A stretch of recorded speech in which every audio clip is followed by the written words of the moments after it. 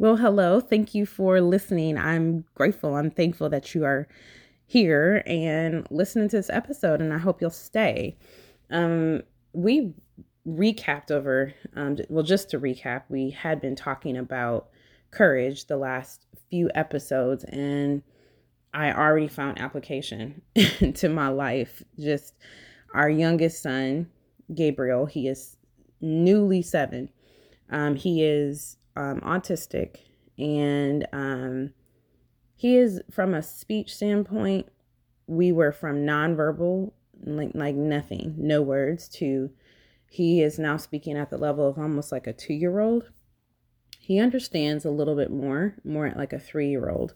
So his expressive versus receptive, if anybody happens to know that speech therapy type of terminology. But it has met us in that way. So it's interesting when you talk about something and then application comes up, right? So I was thinking, just wow, Lord, thank you for this opportunity to um to remember that you are my strength, that mitochondria, that powerhouse piece for these decisions, for what we need to do.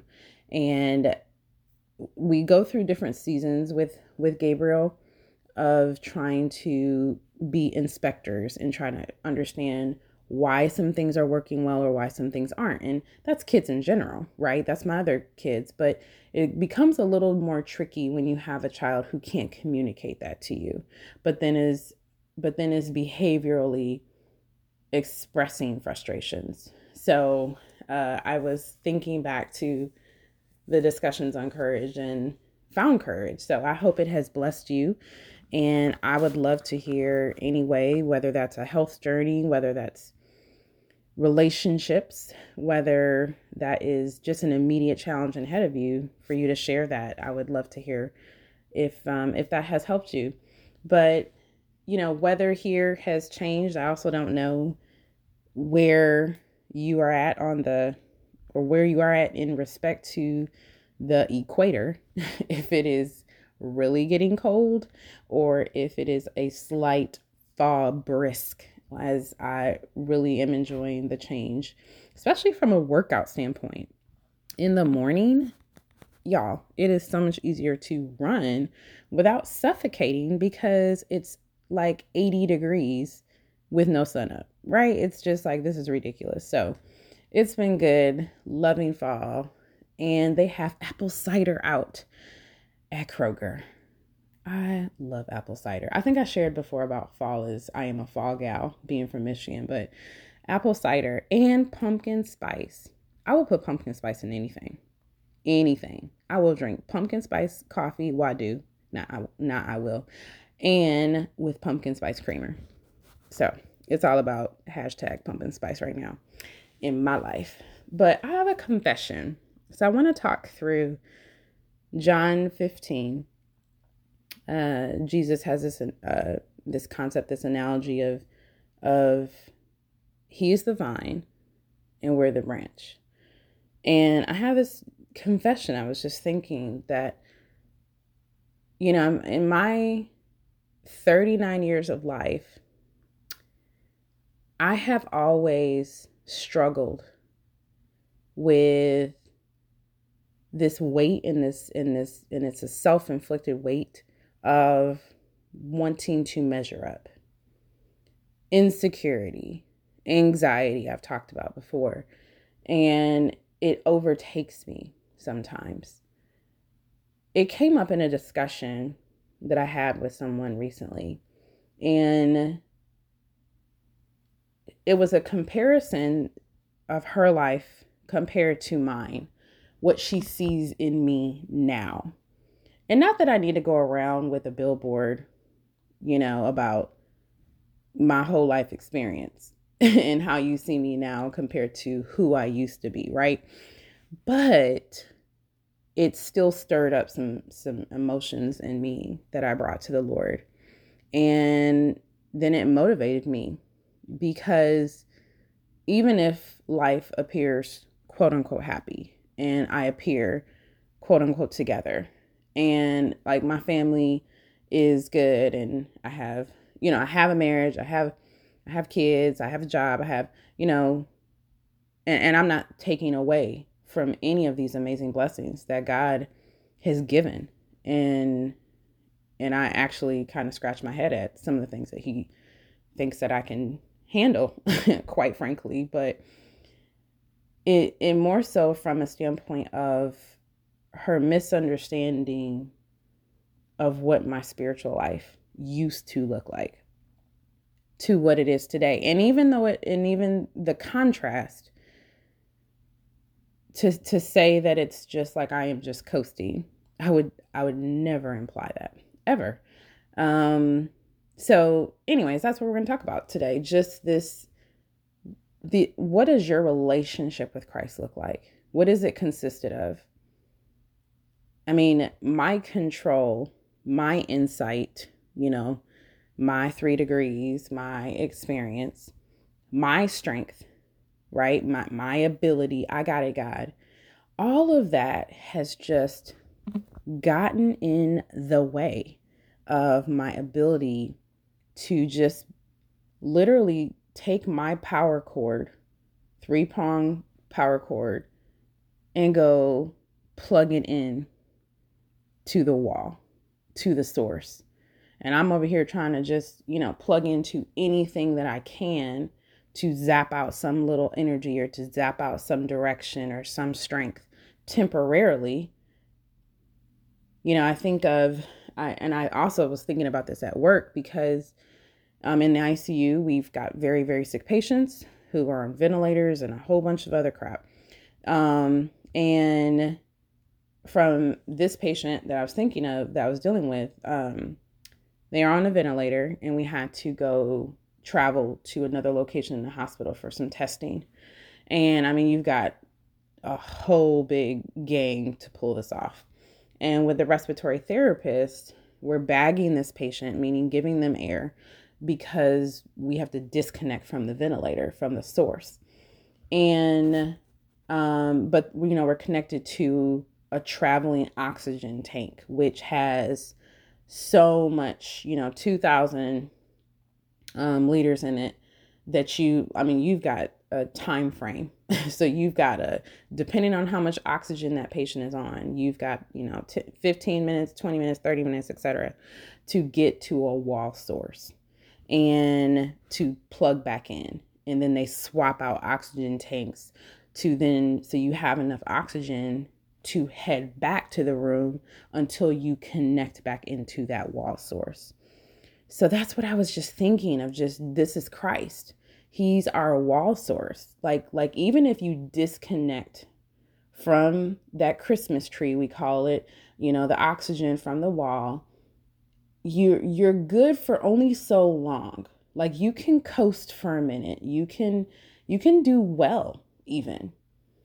But then once you start to peel and dig deeper in the layers, I actually believe well is subjective, because is well based on your money, is well based on your title, is it based on, again, your family of, for us it's family of 5, is well based on just your outward appearance? What is well?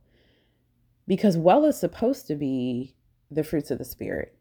It's supposed to be bearing fruit, making disciples in the fruits of the Spirit of love, joy, peace, patience, kindness, faithfulness, gentleness, self-control, love. I mean, it's supposed to be all of those things. That's well.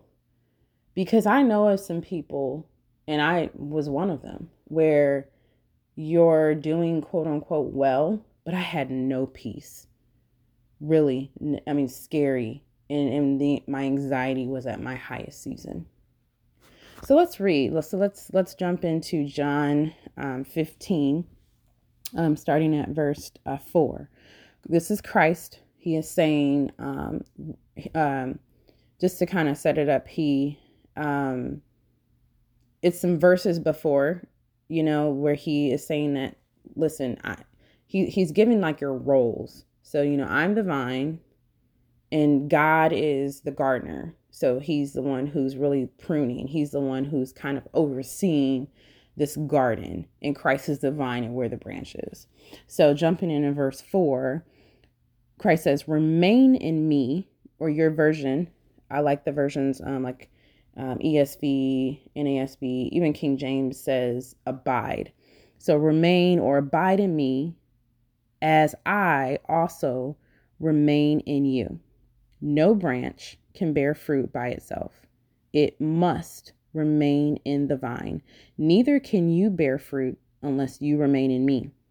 I am the vine, you are the branches. If you remain in me and I in you, you will bear much fruit. Apart from me, you can do nothing. If you do not remain in me, you are like a branch that is thrown away and withers. Such branches are picked up, thrown into the fire, and burned. How's your branch life going? I mean, how is that travel with the traveling oxygen tank going? Are you getting low? Is your cup getting empty? Are you just this, when I think of a branch, that I can just imagine the visual of it when it falls from the tree. It still looks pretty healthy, but give it hour by hour, day by day, it looks dry and it's crusty. How's your branch game going? Do you even know that you're a branch? I wrote down that question for myself.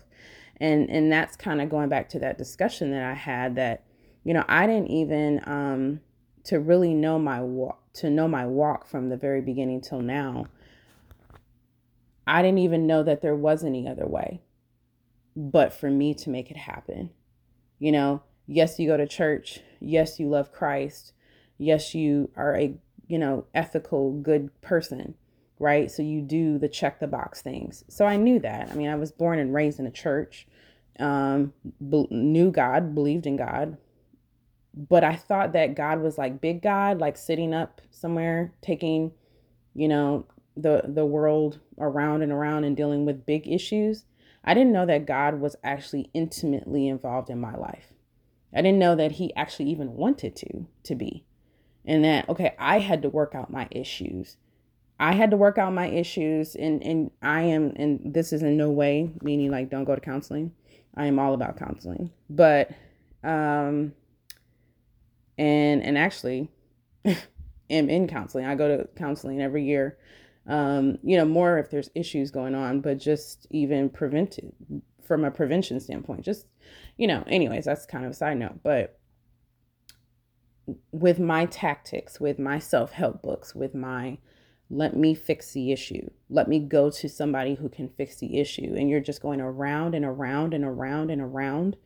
And I just picture God is just sitting here looking at us sweat to just try to figure things out, when the answer is so simple.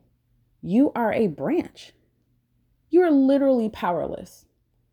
I think it's funny when on social media, I'll see different posts and they're motivational, they're encouraging.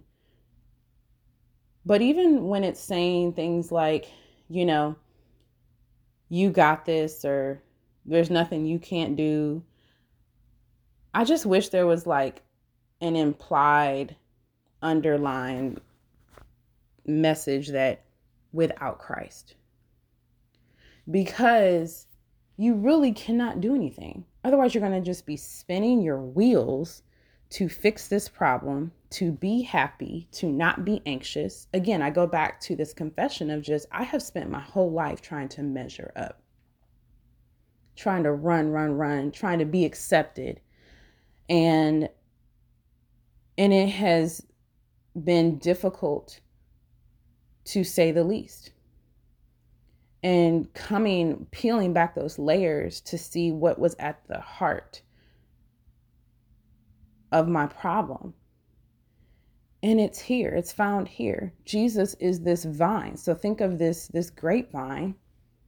Grapes are not going to grow on these branches apart from that vine. So Satan is going to try to separate you from that vine. He is going to pull out nothing new. He's going to pull out what he did for Eve and Adam and, lie and twist the truth and say, well, you know what? if God is really good, would you be in this situation? So the situation may separate you, because then you start to become bitter and disappointed at God for missing, for God, how are you sideswiped here, right? Or just in terms of comparison, he'll distract you through comparison. Our flesh will do that too. Anxiety, fear. I mean, his goal is to separate you from this vine. So, I believe his first goal obviously is for you not to be saved. I mean, that's just, A+ score for him, for you not to even have accepted Christ as your Lord and Savior. And then even if you are in the body of Christ, well, why is your life not fruitful? Well, your life then is probably not fruitful because you're not connected. You're just doing legalistic things, and none of them may even be bad from a standpoint. You're going to church, you're going to Bible study, you're reading the Bible, you're praying. I mean, have you ever just been on that hamster wheel? Like, when does stuff start to happen? And Christ has made it so simple. Like, it's a promise. It's so simple that if we're connected, we will make fruit. And that will be joy, that will be peace, that will be productivity, that will be success, that will be anxious-free living. It doesn't mean you're not going to go through the valley. It doesn't mean that you're not going to have issues, but you're connected to the vine. So I don't know where that hits you,